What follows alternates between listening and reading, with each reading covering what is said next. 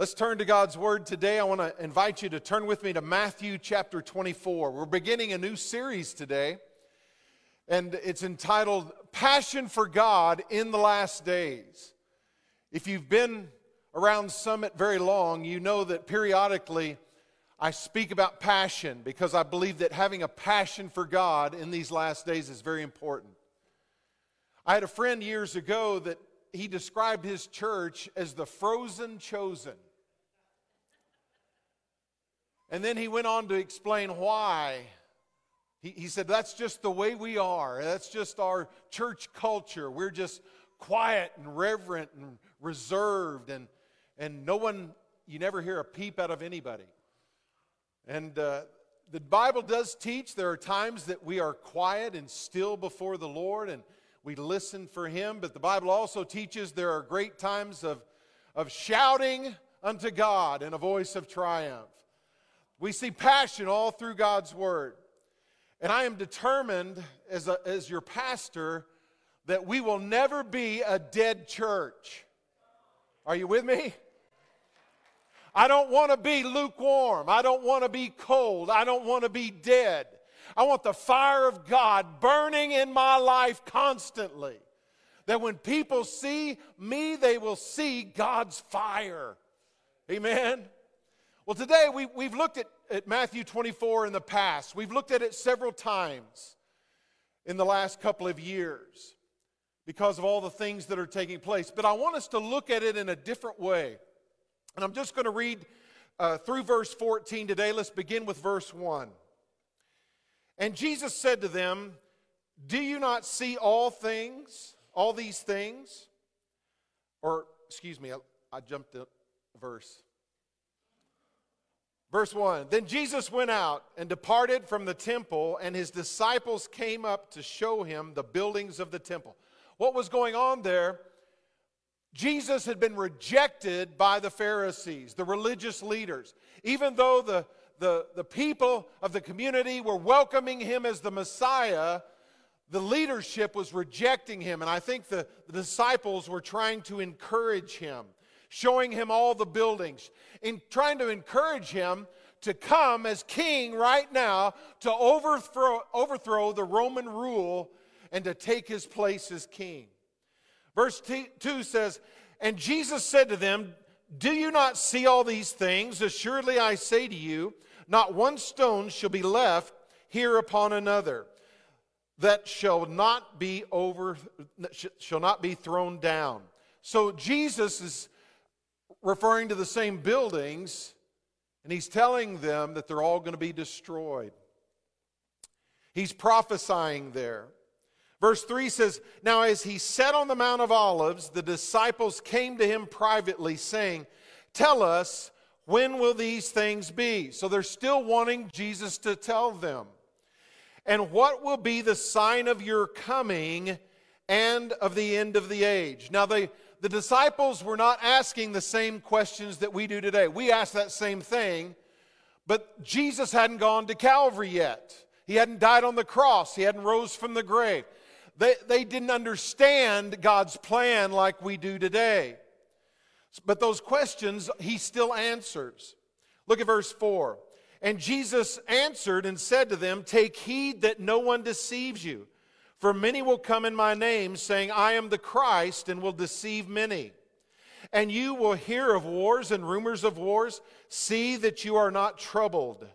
For all these things must come to pass, but the end is not yet.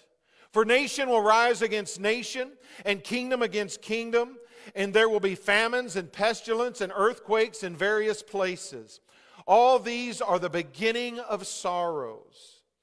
Then they will deliver you up to tribulation and kill you, and you will be hated by all nations for my name's sake.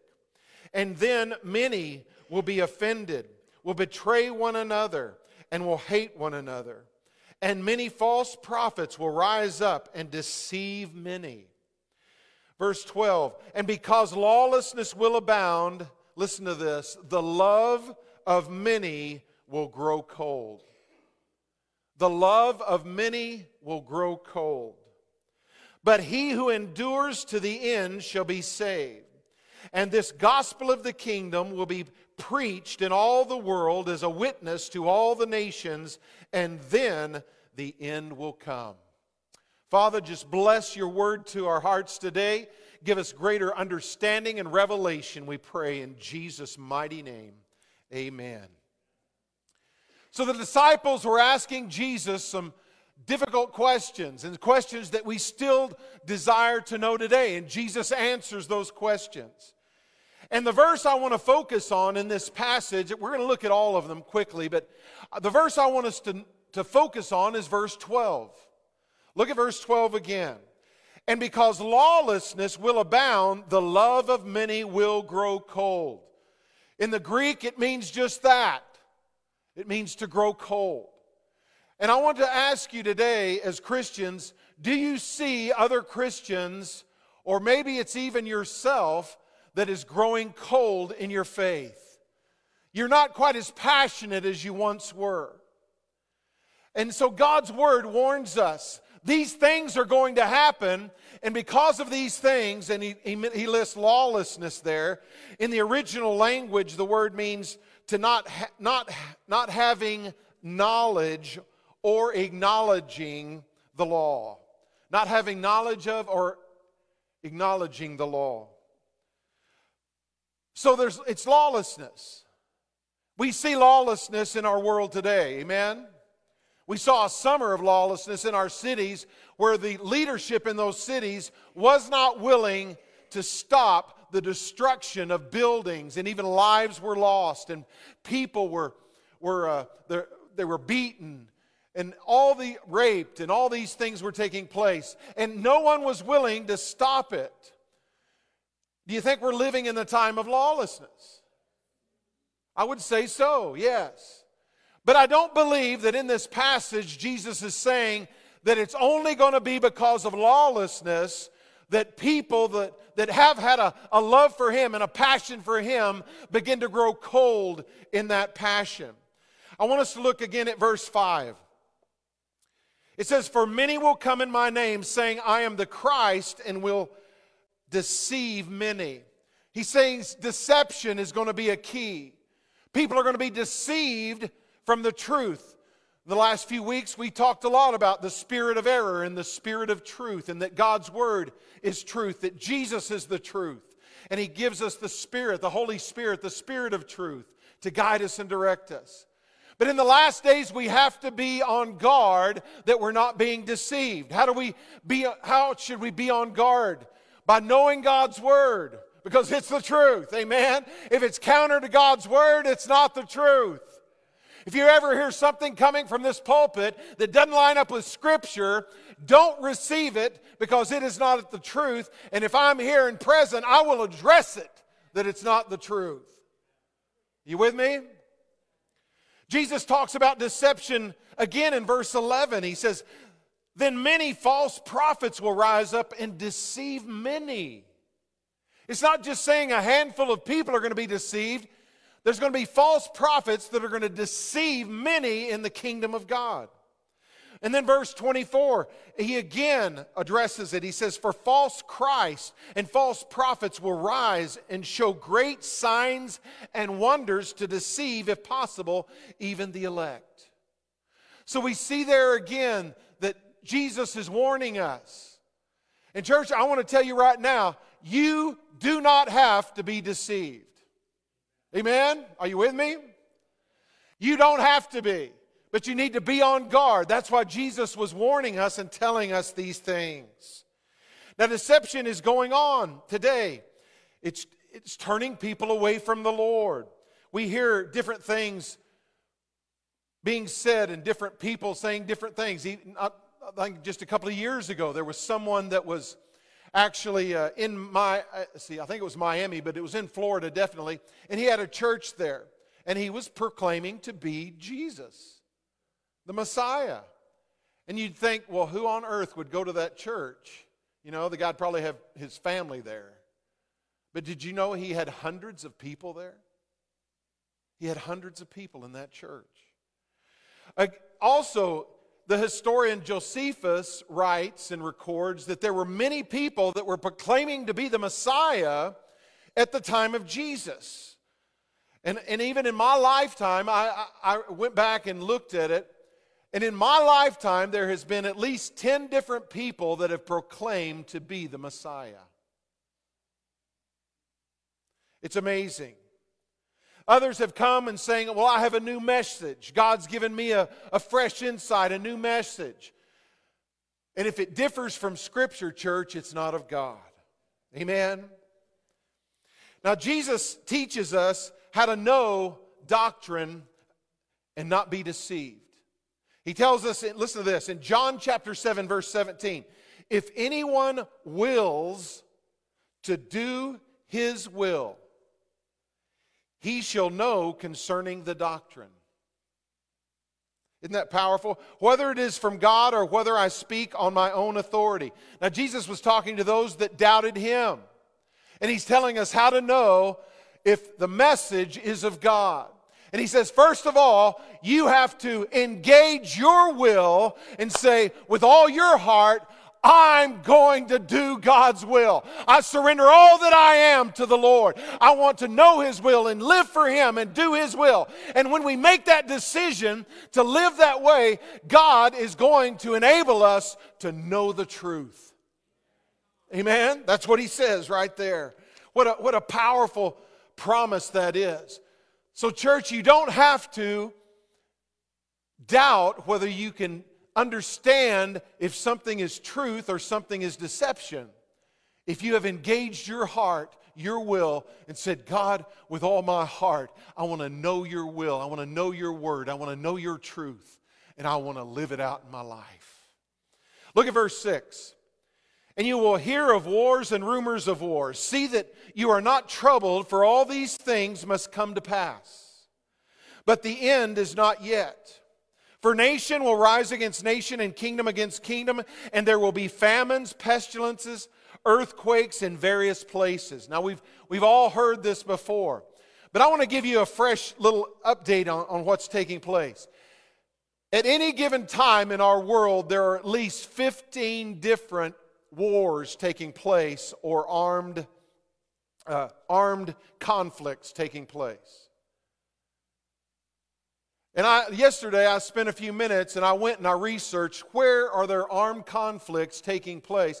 It can be civil wars. It can be like the cartel in Mexico fighting against the country for power and to spread their drugs and to take over. It can be nation against nation. But listen to this. This is what I discovered. Today there are armed conflicts or all-out wars or civil wars taking place in all these countries. Afghanistan, the East China Sea, the South China Sea, Iran, Libya, Yemen, North Korea, Syria, Turkey, Iraq, Mexico, Pakistan, Lebanon, Ukraine, Egypt, Israel and Palestine, Nigeria, Venezuela, Central African Republic, the Democratic Republic of Congo, Myanmar, Sudan, Malay, and Somalia. That's 25 nations in the world today. We don't ever hear about it in the news. We're isolated from it. And thank God that we have peace in our nation. But church, we need to understand there are brothers and sisters in Christ all in the countries where these conflicts are taking place. We need to pray for them. We need to support them, care about them. Amen? And these are the type things that people are enduring right now. And they need for us to stand with them. Now, I want us to notice that Jesus tells us not to be alarmed.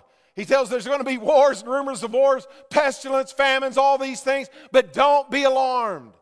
He says in John chapter 10, verse 29, my Father who has given them to me is greater than all, and no one is able to snatch them out of my Father's hand. Amen. We're living in God's power, in His might. He has control. He has us in His hand. And so we don't have to worry. We don't have to cower. We just continue to trust in God. Now look at verse 8. All these are the beginning of sorrows. Now the term here means labor pains. It means there's a transformation from one age into another age. And the picture there is of a woman giving birth, labor pains. And what it is saying is there's going to be pain and difficulty in this age. But it's going to birth into a new age that is filled with joy. Are you with me? Filled with joy. Just like Jasper. Those last few weeks, she was moaning and groaning and complaining. She was ready for that baby to arrive. But once the baby arrived, she was holding the baby, and all the difficulty, all that fades away, and the baby brings such great joy. And that's the picture that God gives us here. Now look at verse 9. Then they will deliver you up to tribulation and kill you. Or verse 8. All these things are the beginning of sorrows. The 9. They will deliver you up to tribulation and kill you, and you will be hated by all nations for my name's sake. Persecution. There's going to be persecution. But church, I want us to see in this passage something else. The persecution that's taking place in the world today, we are experiencing a very small amount of persecution in our nation. There are those that will say things on TV or involved in politics or in other areas that they will persecute the Christians. They'll say something negative, and it's the Christians' fault, or it's those Christians that believe in this or that, the Bible and God and guns or whatever. But they are persecuting us to a little extent. But listen to this. We're experiencing nothing compared to what 340 million Christians are experiencing around the world today. There's 340 million Christians in countries where there is a high level of persecution. Last year, 4,761 Christians were murdered for their faith. 4,488 churches were attacked, many of them totally destroyed. 4,277 believers were imprisoned without a trial, simply because they proclaimed Jesus Christ as Lord. But church, what I want us to see is that's not all the story. Yes, there's persecution. Yes, we're going to experience it in this nation. Just yesterday, I was talking with Jasper's father, who came into town to see the baby. He's from Canada. And he was telling me about a pastor that was arrested in Canada because he continued to have services through COVID. And they were telling them that they could not meet at all. And he stood up against that. And he welcomed the people, and so they arrested him and placed him in jail. He also told me that now they have built a fence around that church with barbed wire and will not let the church open. And that's Canada. There's also another pastor in Canada who went through, who was from Poland, and he suffered when the communists were coming against Christianity in Poland. And now he is in Canada. And there were about 5 or 6 Canadian police officers that came in to shut his church down. And he didn't back down. And he said, "Get out of my church. Get out of here. You have no authority here." And he began to basically tell him off. He said, "You go get a warrant and come back. You don't have grounds to shut the church." And he kept yelling at them and telling them to get out of his church. And finally they did. But church, I want to ask you, if that happened here, what would be your stance? What if police officers came in and said, "We have no legal right to assemble any longer"? Would we stand up and say, like the Polish pastor did, and say, "Get out of our church"? Or would we say, okay, we'll shut everything down? And that's what I'm talking about. I'm talking about that kind of fire, that kind of boldness, church. What is our answer going to be? In James chapter 1, verse 2, it says, "My brethren, count it all joy when you fall into various trials, knowing that the testing of your faith produces patience."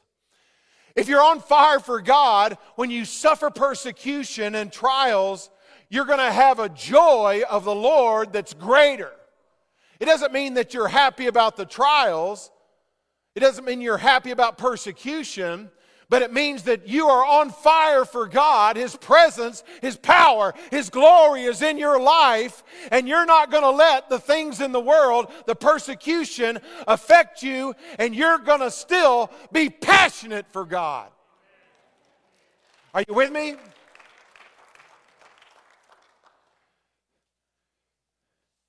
Our faith is tested. And when our faith is tested, we grow spiritually.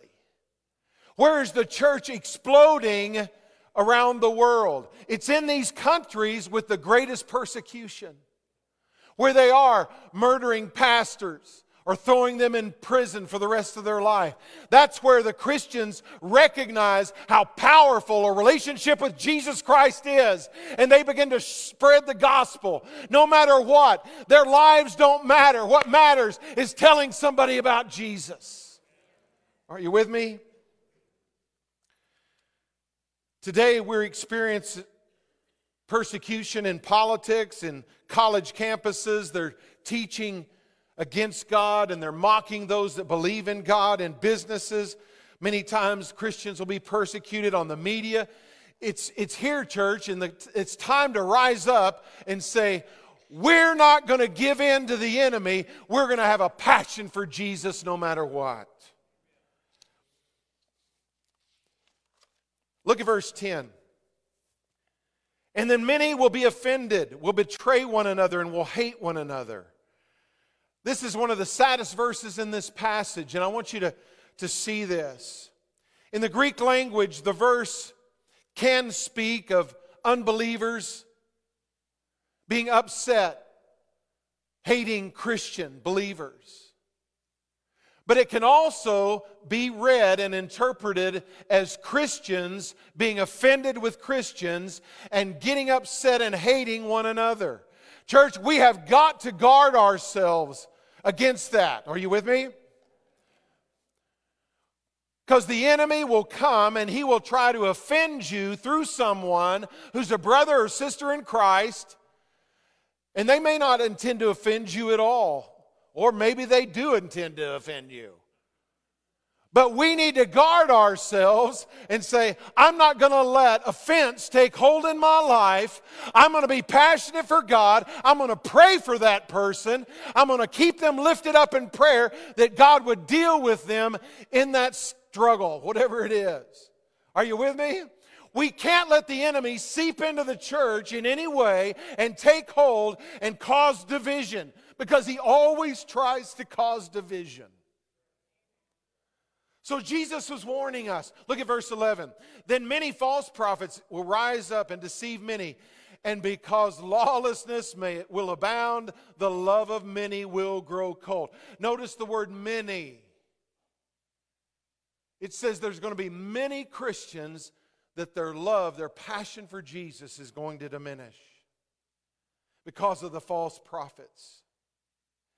In 1 Timothy, Paul tells Timothy this, very similar in chapter 4, verse 1. He says, "Now the Spirit expressly says that in latter times some will depart from the faith, giving heed to deceiving spirits and doctrines of demons." So Paul takes it a next step. Not only is it there going to be Christians that are just going to become cold, lukewarm in their faith, but there will be Christians that are going to apostatize. They're going to turn away from their faith in Jesus Christ.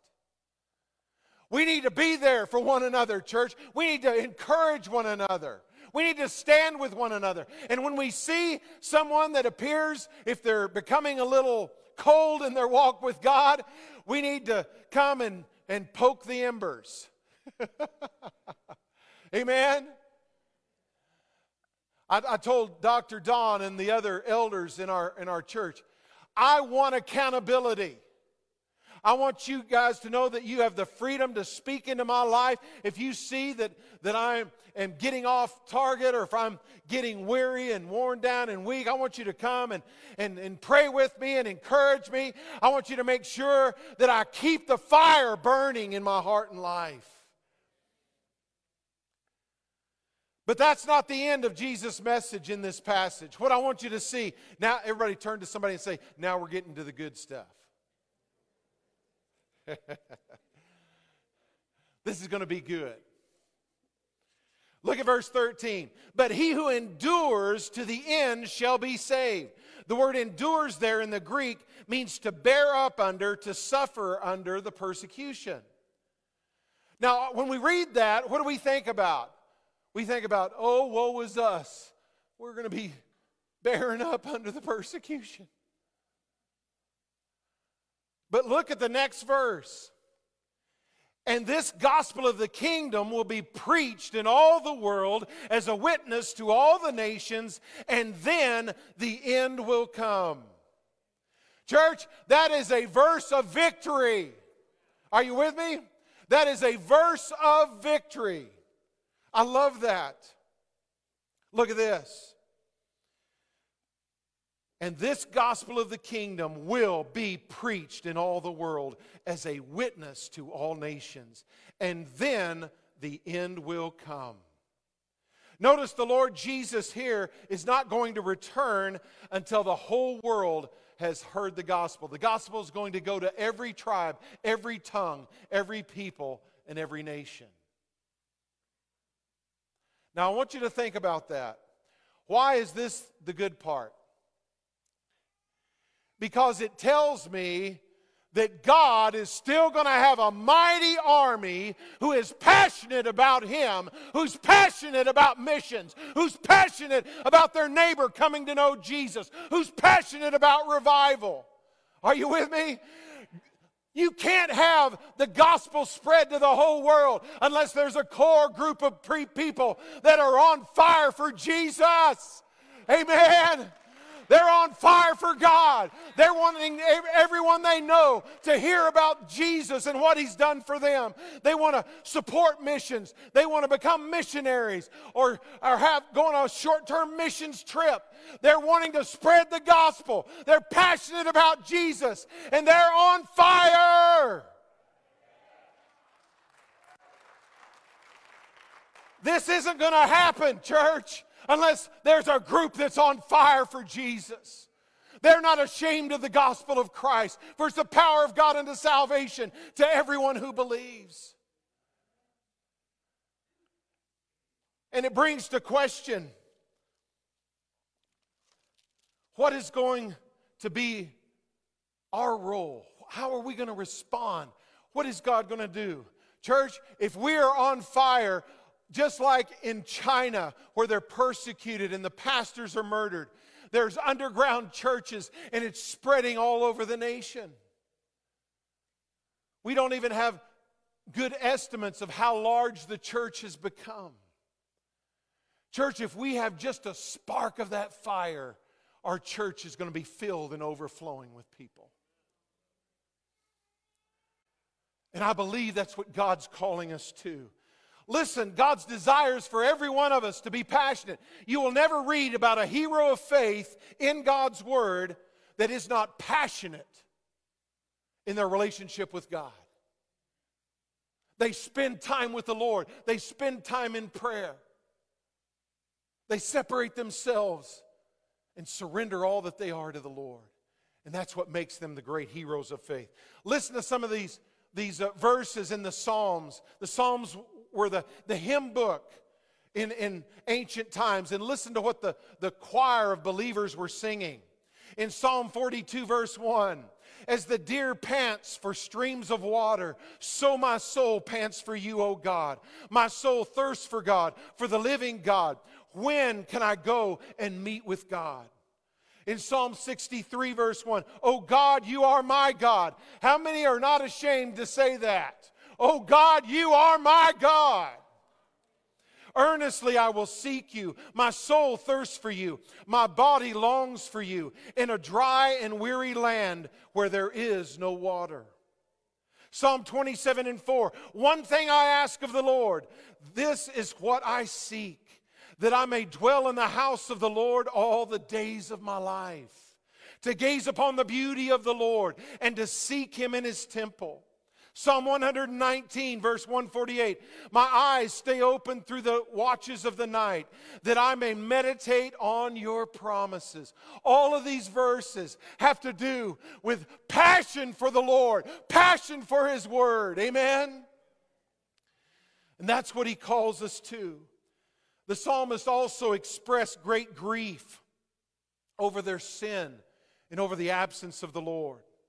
In Psalm 42 and verse 2 it says, "My soul thirsts for God, for the living God.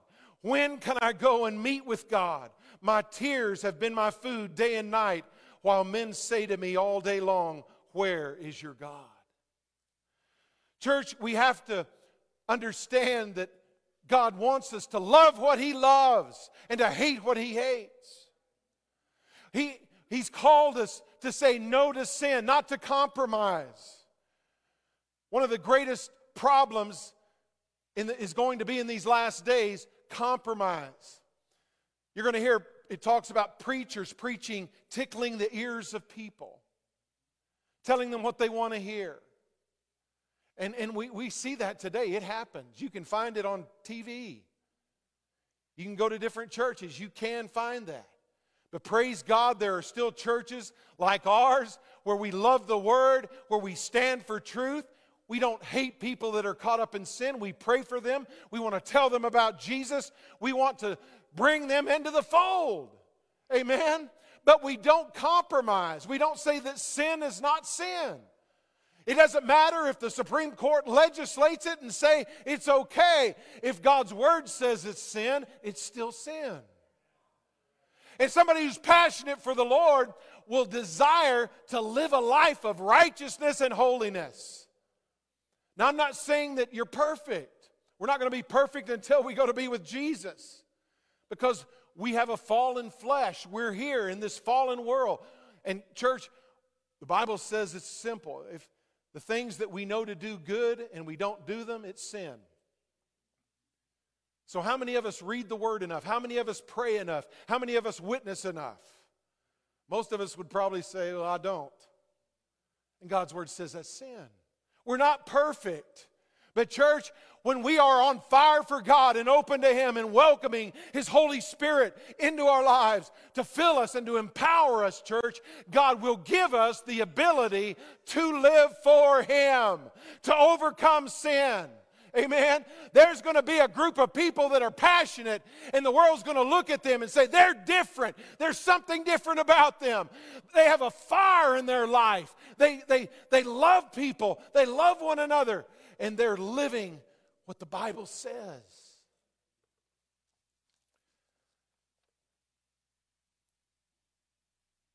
Passionate Christians strive to live that holy life, and they're grieved over sin. I want to ask you, when you sin, do you grieve over it? Does it really impact you? You know, when we sin, we should immediately grieve over it. Say, "Oh Lord, I messed up. Lord, forgive me. Lord, I don't want to do that. I don't want that to control my life. Lord, set me free. Lord, help me to live a life that's blameless in front of people." Amen. In Hebrews chapter 10, verse 16, the end of the verse says that the Lord says, "I will put my laws into their hearts, and in their minds I will write them." That's what we desire. That's what we desire. Lord, I want you to write your law on my heart, in my mind, Lord, and that I have that desire, Lord, to live by them. So I want to end with this. How can we develop passion in our life? First of all, we need to take time to be with Jesus. Amen? It's that simple. I guarantee you, when you set aside time to meditate on God's Word, to allow Him to speak to you, and just pray and to seek Him and to welcome Him to speak into your life, you will love Jesus because you're getting to know Him more and more. Amen? The second thing, when we fail and commit sin, we need to address it immediately. In other words, don't compromise. Don't let sin, when you stumble and make a mistake and you realize that the Holy Spirit convicts you, then you respond to that conviction and say, Lord, forgive me for that. Cleanse me. Lord, help me not to do that. Lord, my heart, my will, I'm engaged. I want to live for you. In 1 John chapter 1, verse 7, says, but if we walk in the light as He is in the light, we have fellowship with one another. And the blood of Jesus, His Son, purifies us from all sin. If we claim to be without sin, we deceive ourselves, and the truth is not in us. If we confess our sins, He's faithful and just and will forgive us our sins and purify us from all unrighteousness. Aren't you thankful for that today? The blood of Jesus is greater, it's more powerful, it is stronger to cleanse you than any sin that you commit. Are you with me? How many are thankful for that today? Amen. I'm thankful for that today. His blood's greater and it cleanses us. Third thing and the final thing. Be totally surrendered to the Lord, trusting in Him, and ask Him for His passion in your life.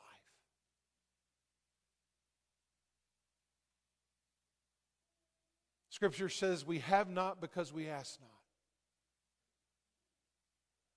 One thing I have never been accused of is not being passionate as a pastor. I've been a pastor for 30 years, and I have never been accused of not being passionate. I haven't. I've been accused of being a cheerleader. And God's people need a cheerleader. Let me tell you. Why? Because I spend time with Jesus. And my love for Him grows. My love for the Word grows. And when I have a thought that's not godly, I address it quickly. If I do something and offend somebody, I try to address that quickly. If I mess up, I say, Lord Jesus, help me. I know I'm not perfect, but I know I'm forgiven. And I know that God's power is greater than all my sin. And my prayer is, Lord, I want to be passionate for you. You've told us what's coming. I want to be prepared for it. And I don't want to be one of those that's just enduring it to make it through.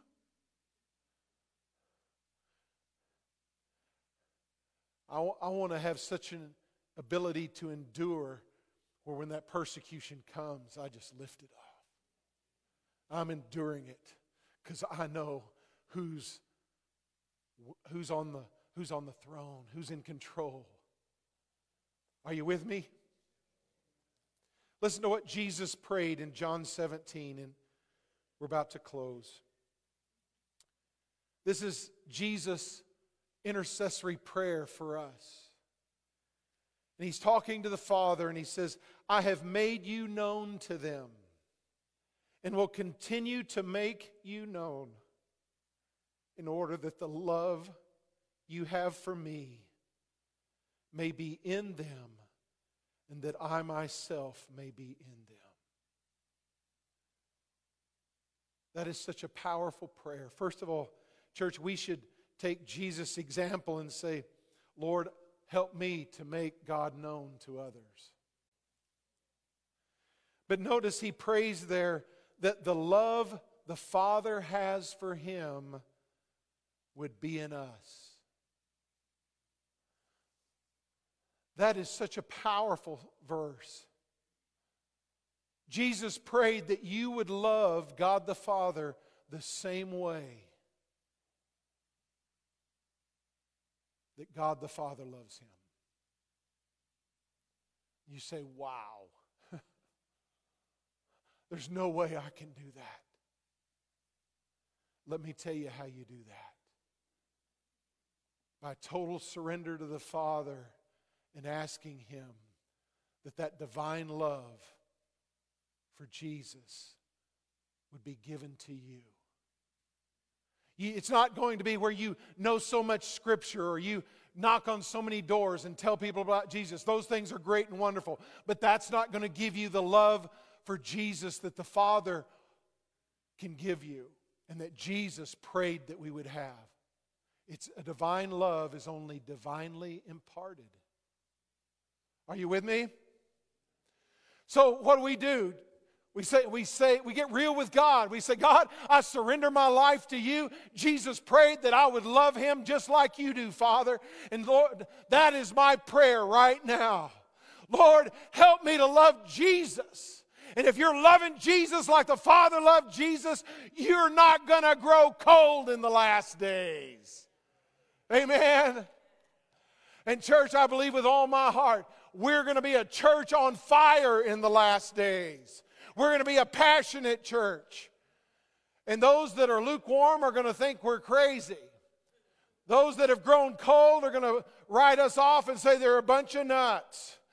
But we're going to go forward. We're going to be part of the church of Jesus Christ in the last days that is taking the gospel to the world.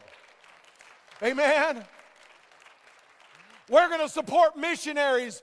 Lord, bless us. I pray. I appreciate everybody giving because we want to add missionaries in these last days. We want to send missionaries around the world. We want to take our church family on short-term mission trips around the world. We want to send Bibles. This week, I just bought 3 cases of paperback Bibles. 3 cases. Why? Because I believe that God's going to bring people to Him. Amen. I believe that we're going to pass out every one of those Bibles. People are going to come with tears in their eyes. They're going to come to the altar and they're going to have a transformation when they meet Jesus. So I want to challenge you, church. Don't be lukewarm. Don't grow cold. But do what you need to do to be passionate in your walk with God. Don't be worried about people mocking you or ridiculing you because you're at work and you're singing a Christian song or you're looking at your Bible during your break. Don't be afraid. Now I know that some businesses, they really are persecuting you, but you can still be the light. You can be the testimony of what God can do in a changed heart and life. Amen. Worship team, would you come? Let's stand together.